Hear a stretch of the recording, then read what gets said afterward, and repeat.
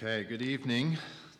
I'm Derek. I'm one of the pastors here, and it's a privilege to open up God's Word, God's very Word to us, to look at Matthew chapter 5. If you've got your Bible, you can turn there. We're looking at the first 5 verses. Let me read that for us. Matthew 5, 1 through 5. Seeing the crowds, he went up on the mountain. And when he sat down, his disciples came to him, and he opened his mouth and taught them, saying, "Blessed are the poor in spirit, for theirs is the kingdom of heaven. Blessed are those who mourn, for they shall be comforted. Blessed are the meek, for they shall inherit the earth." This is the word of the Lord. Thanks be to God. Let me pray for us.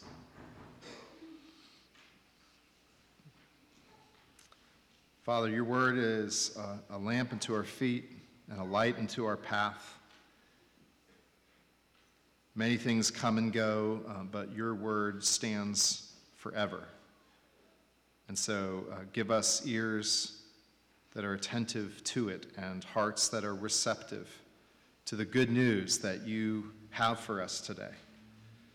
And may we be changed.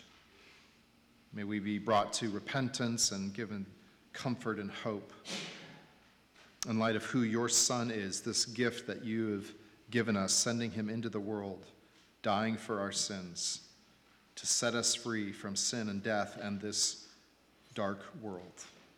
And it's in Christ's name we pray. Amen. We've been in a series on the Gospel of Matthew, and in particular, we've been looking at the idea of discipleship, about being a follower of Jesus or a student of Jesus. I really like the word apprentice, because apprentice has that idea of not just receiving instruction, but to actually begin to inhabit the character of the master and to learn to do the things that the master is doing. That's really the idea of discipleship. We've been saying there are sort of 3 components, 3 things that are involved with being a disciple. And so I'd love for you to repeat these back to me as we've done the last few weeks. So discipleship with Jesus involves, first, being with Jesus. And secondly, developing the character of Jesus. And finally, joining Jesus in the works he is doing. So that's what we're looking at when we think about discipleship. And I mentioned, again, I'm going to keep bringing this up, this tension I've always felt between 2 of the sayings of Jesus about discipleship. You remember in Matthew, Jesus says this radical thing, take up your cross and follow me. Right? This radical self-denial. If you want your life, you have to lose your life, he says. A radical, severe call to discipleship. And yet, in Matthew 11, he also says, "Come to me, all who are weary, and I will give you rest." He says, my yoke, my teaching, the way of life I'm giving you is easy and my burden is light. And these things have always struck me as at odds. How is it that we're called to lose our life, to follow Jesus to the point of death even, and yet he says, come on, follow me, my way is easy, this is light for you. And I said in the past that the only way I can reconcile these is if we think about being a part of a really dysfunctional family system or maybe workplace environment, a network of relationships where we keep falling into these same unhealthy patterns of relating, and it's constant conflict or frustration or tension, and we just, every time we're around these people, we fall into it again, and it seems like the relationships are just always going to be tense with walls up, and then we get some help and we learn a new way to relate to those people, and we start breaking with those patterns of relating, and it's like this new life comes into us, and we feel more free and light, and it's like, wow, this is amazing. I don't have to keep relating in that same way, and it's wonderful, it's life-giving, yet at the same time, that group of relationships starts sort of punishing you, for changing the game, right? And they maybe start blaming you or say you're the problem, and there's a death there, there's a pain, right? And I think that's essentially what Jesus is talking about here, is to become a disciple is to embrace this way of life that is freedom and is joy and is life-giving and is restful. And yet, as we begin to follow him, that requires us to say no to some things and to die to some things, and it will cause pain. And others may, be angry with us for this new way of life. And so that's the kind of backdrop of everything that we're going to be looking at as we turn to the Sermon on the Mount.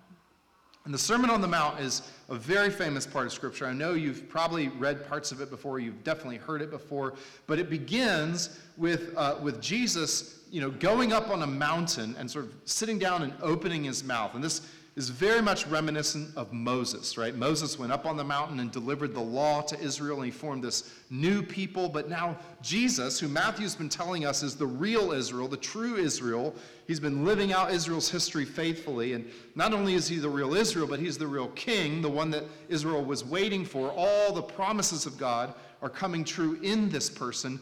So this new ruler, he comes to this mountain and he makes a new covenant, and he's forming a new people, and he's delivering this law. But I want you to understand that the Beatitudes, this first part of the sermon, is not actually law as we typically think about it. I've read this for years, and I've often thought about these things as things that I was supposed to, be. And it's here are the rules, be poor in spirit, be meek, be a mourner. And that's not the first way we need to hear what Jesus is saying.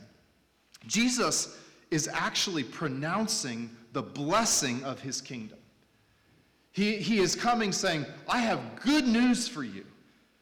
This is the happy life. This is the type of person on whom the fortune of God rests. And I want you to hear that and be encouraged, and to enter into the life that I'm offering and the blessing. That's how the Beatitudes start. They start with this word blessed, which really just means happy, or not like I feel happy, but the good life, the fortunate one, are these people. And he begins to name who they are. And so first, the Beatitudes are an announcement of good news. If you're one of these people, Jesus is saying, the blessing of God is on you. It may not look like that in this world, but God's blessing rests upon you. You are favored. You are the one who's going to experience the joy of God. And because he pronounces that good news, it then also becomes a summons for all of us to move towards those sorts of people and to become that type of person. So this is primarily an announcement of good news, and then secondarily a summons. The world is in bondage. It's a dark place. Good news, the king has come. The blessing of God has come on these sorts of people. Now enter into that. Now, I want to say, as you probably know, Christianity is really hard to get your mind around. It's really hard to get a good grasp of it. Whether you're new to Christianity or you are still figuring it out, or you've been a Christian a while, you, like me, know that it often slips away, and you got to, wait, what is this all about again? How does this work? It's very easy to miss and to lose sight of what God's kingdom is like and what discipleship looks like. And the reason for that is that the kingdom of Jesus is coming into a world that's ordered a certain way, and as Matthew has told us, it's a dark place, it's a broken place, it's where death reigns and sin is rampant, and the kingdom of Jesus flips everything upside down. And so it's not natural for us. It's very foreign. I used to play this video game when I was in high school called GoldenEye. Any of you guys play GoldenEye, the James Bond movie? One of the greatest video games. And I really me and my friends played it a lot. And you had a little joystick, and you run around your James Bond, and you would shoot the Bond villains. It was a great game, and I played it a lot. And then a couple years down the road, I got introduced to this other game. I think it was Halo. I may be getting this mixed up, but it's a different game. Halo, same idea, first-person shooter. But I remember when I first started playing and I started moving the controls, it was all messed up.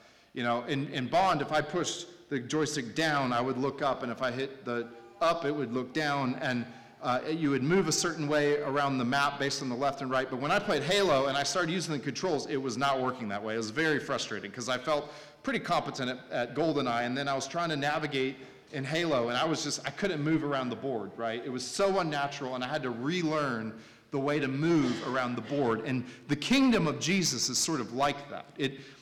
We've got instincts that are deep and that run a certain way about how to live in this world, and Jesus invites us to flip that upside down and to learn a whole new way of life. And so that's what we're going to talk about today and for the next couple weeks. And I want you to hear this as good news.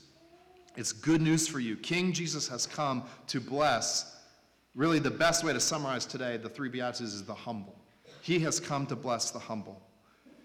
And so if you're that person, good news for you. And if you're not that person, you need to know where you need to move and go, because Jesus invites you into it as well. And so if you're going to be a disciple, you got to develop this character that he outlines here. So, announcement, summons. Let's look at these three things. First, the meager. The meager. Verse 3. Blessed are the poor in spirit, for theirs is the kingdom of heaven. Now, this is where becoming a disciple, discipleship starts. There's a reason why this is first, because this is fundamental to becoming a Christian and remaining a Christian. It's the entry point. And Jesus says, blessed are the poor in spirit. And I've kind of labeled this so that everything starts with an M today, the meager, right? And also because we don't like to be meager people. Nobody wants to be meager. And that's exactly what Jesus is saying. We've got to be poor in spirit. We have to be lacking in quality and content. We have to be empty. And I think he means that in two ways. In one way, we have to be the sort of people that the world doesn't find impressive, right? There's a way that this world works, and Jesus is saying, if you want to be in my kingdom, you have to be the sort of person that this world doesn't praise and think is wonderful, because my kingdom is upside down, right? So I was with some pastors yesterday, and we were talking about this verse, and one of them talked about how we in America, we love to have a middle-class spirit. You know what I mean by that? Like, well, I don't have a lot, you know. I don't have as much as those people, but I've got a little more than those people, right? I'm in the middle. I'm not as rich as some people, but I'm not as poor as others. We're in the middle, right? And that's not what Jesus is talking about. He is saying we're to have a poverty of spirit. We're to see ourselves as lacking all the necessary resources to be impressive people. And in particular, in this second sense, and maybe more fundamental sense, we're to be people that before God see that we have absolutely no claim, no basis for boasting, nothing to stand on or to commend ourselves to him. Think of that story Jesus told about the two men that went to the temple, the tax collector and the Pharisee in Luke chapter 18. And the Pharisee prays, "Oh Lord, thank you that I am not like those sinners over there.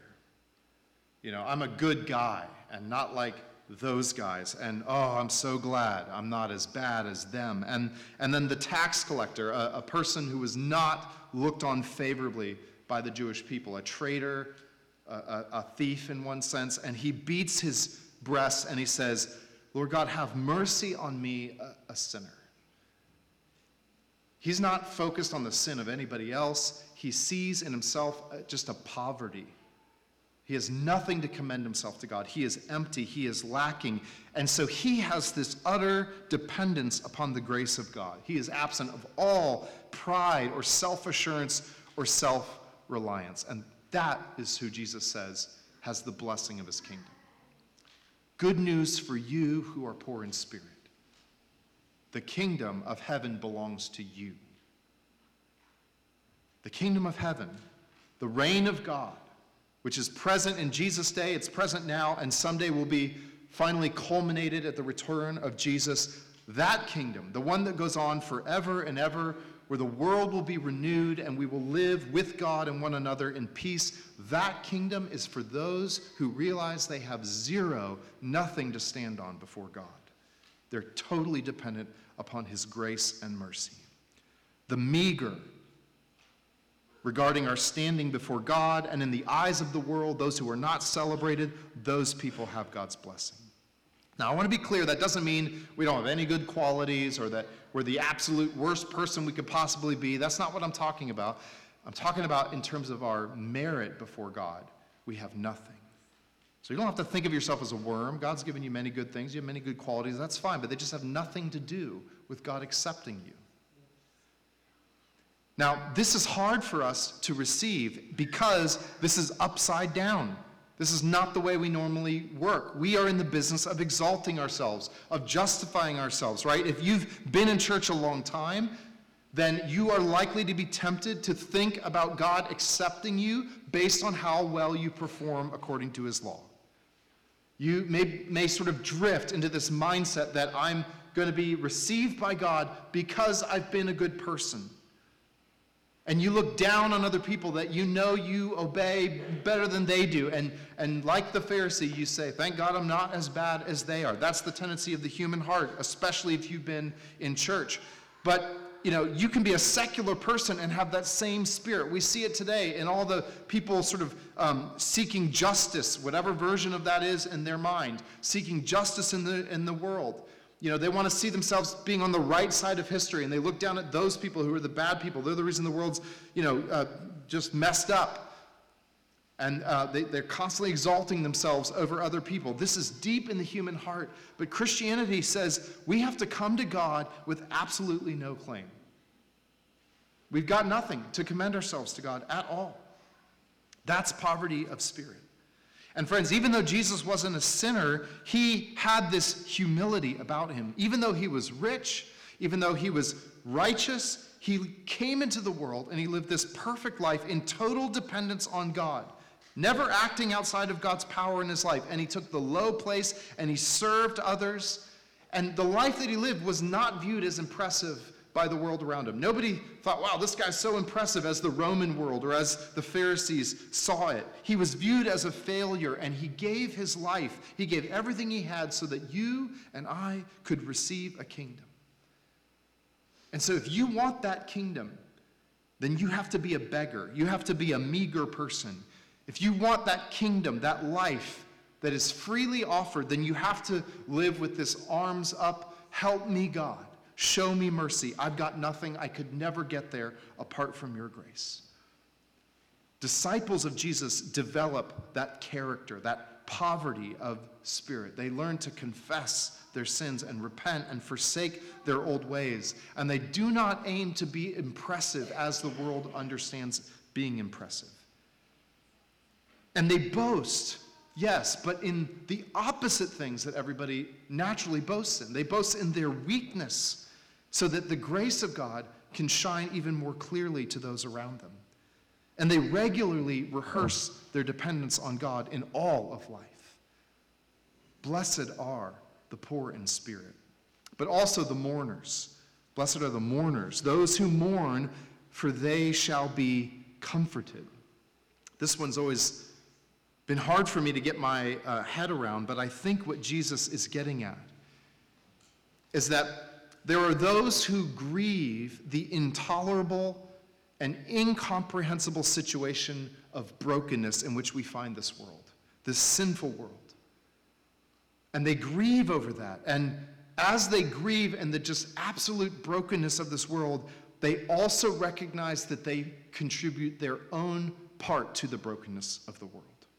There is a deep sorrow at how messed up the world is, and also a deeper sorrow in their own sinfulness, right? These are the people that usually get run over by the world. They feel that the system doesn't work. No matter how hard they try, it crushes them, it pushes against them, and yet they see that they're playing their own part in that. And they cry out for God to bring renewal. They want justice. And yet they also repent.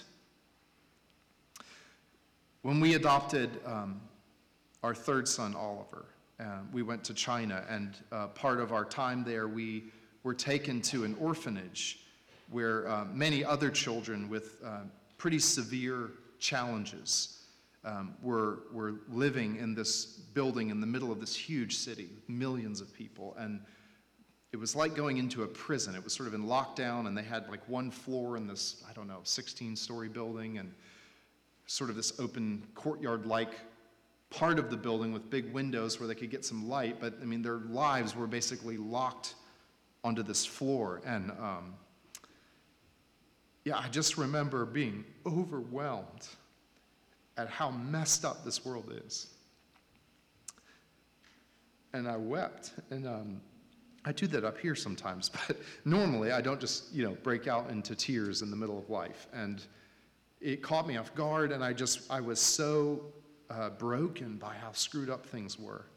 And also deeply reminded of the ways that I contribute to the brokenness of the world all the time. And I think that is a glimpse of what Jesus is getting at here. Jesus tells us to take the log out of our own eye before we take the speck out of the eye of our brother. Because he wants us to be first and foremost concerned with our own contribution to this world's brokenness, and to mourn over that and to repent as we grieve the brokenness of the world as a whole. And it's to those people that Jesus pronounces the good news that they will be comforted. Now, what is the comfort of God? What does he mean by that? He doesn't just mean he comes over and pats you on the back, there, it'll be okay. It means that God brings his forgiveness to those who are broken over their sin. And he does wipe their tears. He does console them, and he replaces it with the joy of his kingdom and with the gift of God himself. Because he's saying, you get to enter into this renewed world where all the sad things will come untrue. Mourners grieve the brokenness of the world, and they repent of their sin. And friends, this too is completely upside down from the way we normally work. Because the way we typically work when we see problems in the world is we either deny them or we blame them on other people. Some people approach life and they've done pretty well and they live pretty well, and anytime anything broken gets mentioned or they face anything they just say, oh, well, if people would just live the way they're supposed to, if people would just work harder, this stuff wouldn't happen to them. The world's not that broken, it's actually pretty good, and if you've got problems, it's because you're not getting your butt in gear. They're denying the brokenness of this world.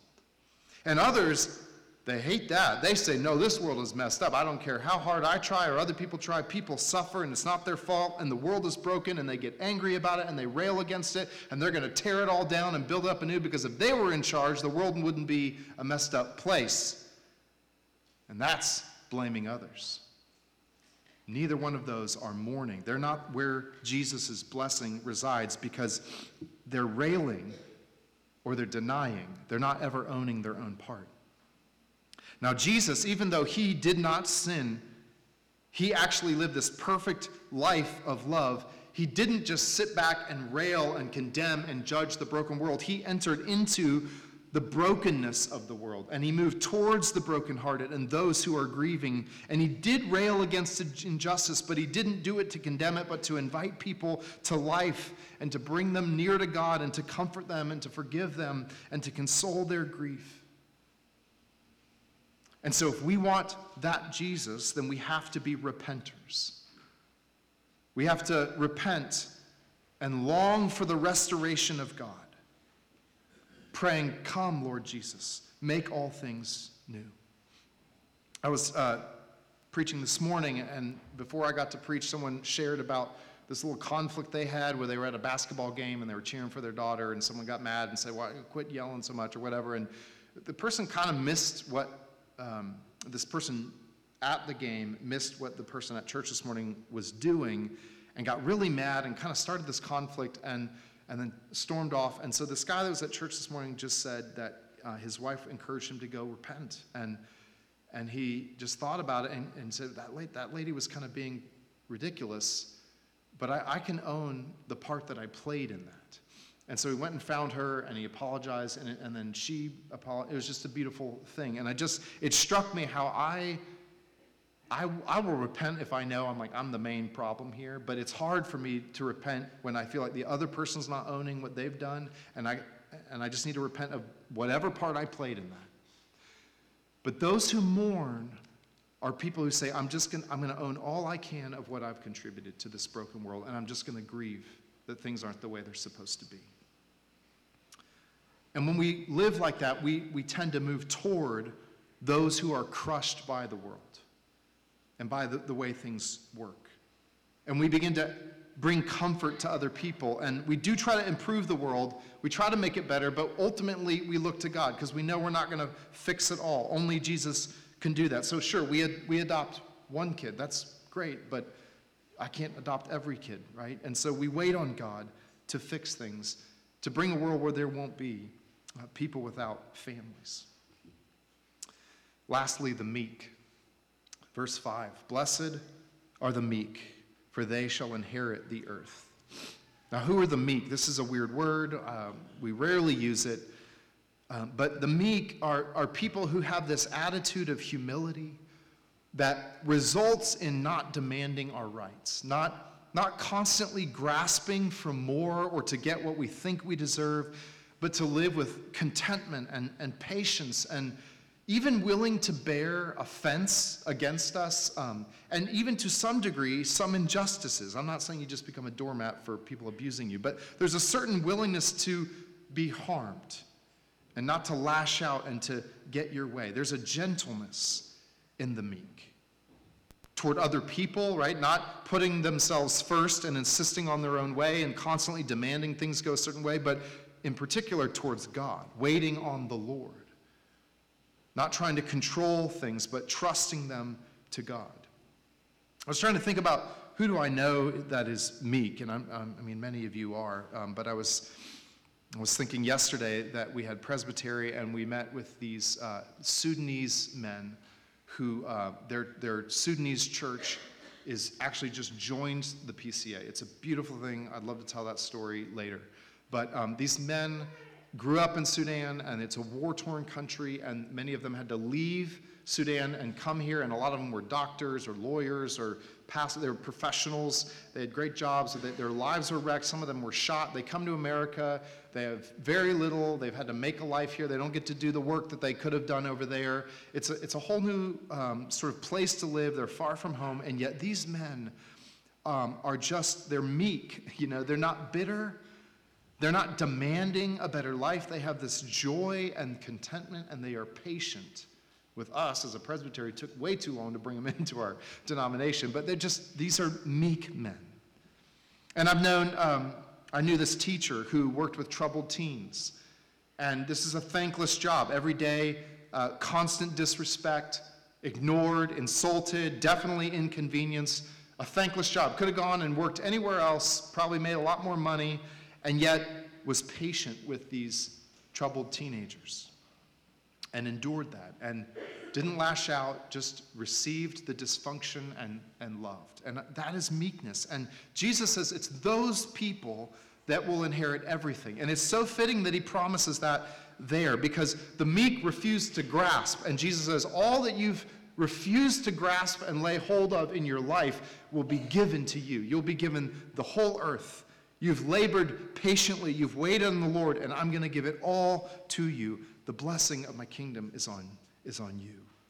The meek don't demand and grasp, but they are humble and patiently wait and bear offense, and they gently labor in what God calls them to do. And this is also completely upside down and not the way that we typically live, because we fight for our rights, don't we? If you're like me and you've been in church a long time, you fight because you're a good person and you deserve some respect and you deserve a certain things to go well and for God to give you things because you've earned it. You're doing the right things. Or maybe you're a secular person and you don't believe in God and you think this is all there is. And because this is all there is, you better fight to get all you can out of this life. It's the only life you get. So live it up. Grab for everything you can. And friends, Christianity calls us to depend on God and to wait on the Lord and to trust in his grace.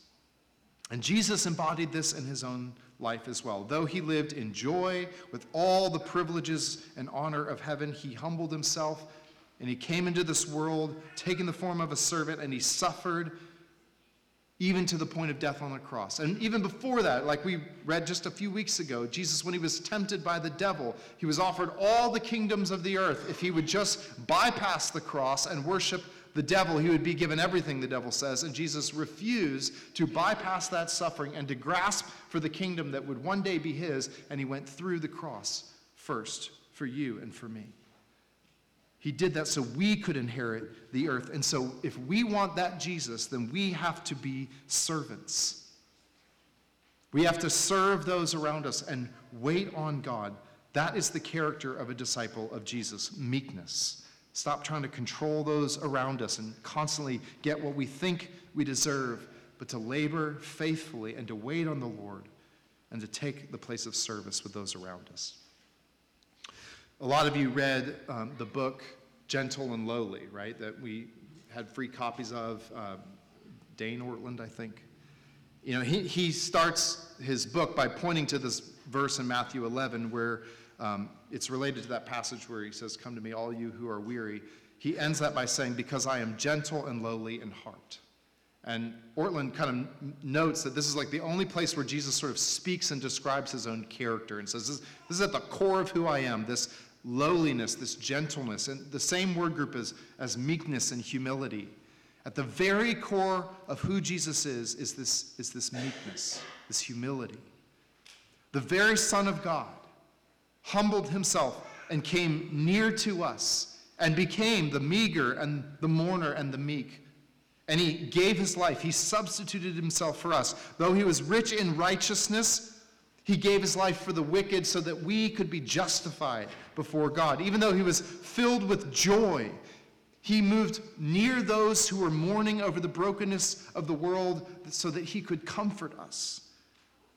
Even though he has the right to all things, he went to the cross and bore the shame and punishment of it so that we could have an inheritance. Friends, that king is the one who blesses us and says, "This is my kingdom. It's for you.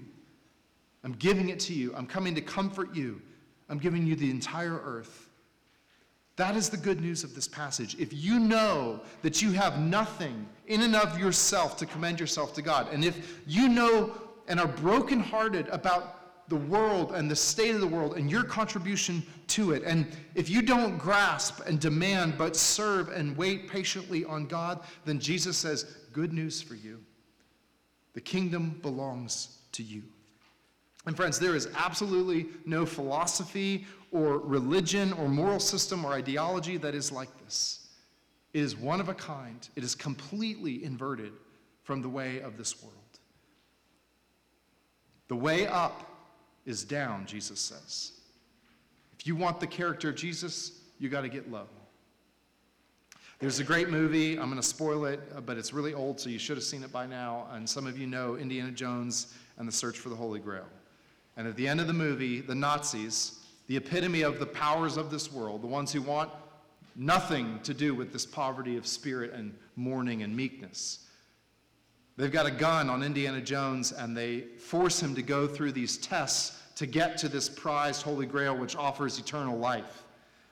And the first test, several people have already tried to go through it. Several of the soldiers have been kind of forced to go through, and it's kind of misty, and you can't see, and they kind of walk into this little tunnel, and every time there's some noise, and all of a sudden some head rolls out, down the stairs, and everyone's like, ooh, and so they're like, fine, we're going to make Indiana Jones go through there. He'll figure this out. And so by gunpoint, he's forced to walk through this tunnel, and he's thinking, what am I going to do? How am I going to make it through this? How am I going to get to this cup of eternal life? And he thinks and he remembers that the kingdom is for the humble. And so right at the last moment, he falls on his knees as he's going through this tunnel, and then you see all these kind of blades kind of that have chopped off these other guys' heads go flying over, and so he makes it through, the first test. And that's, in a weird way, kind of the gospel.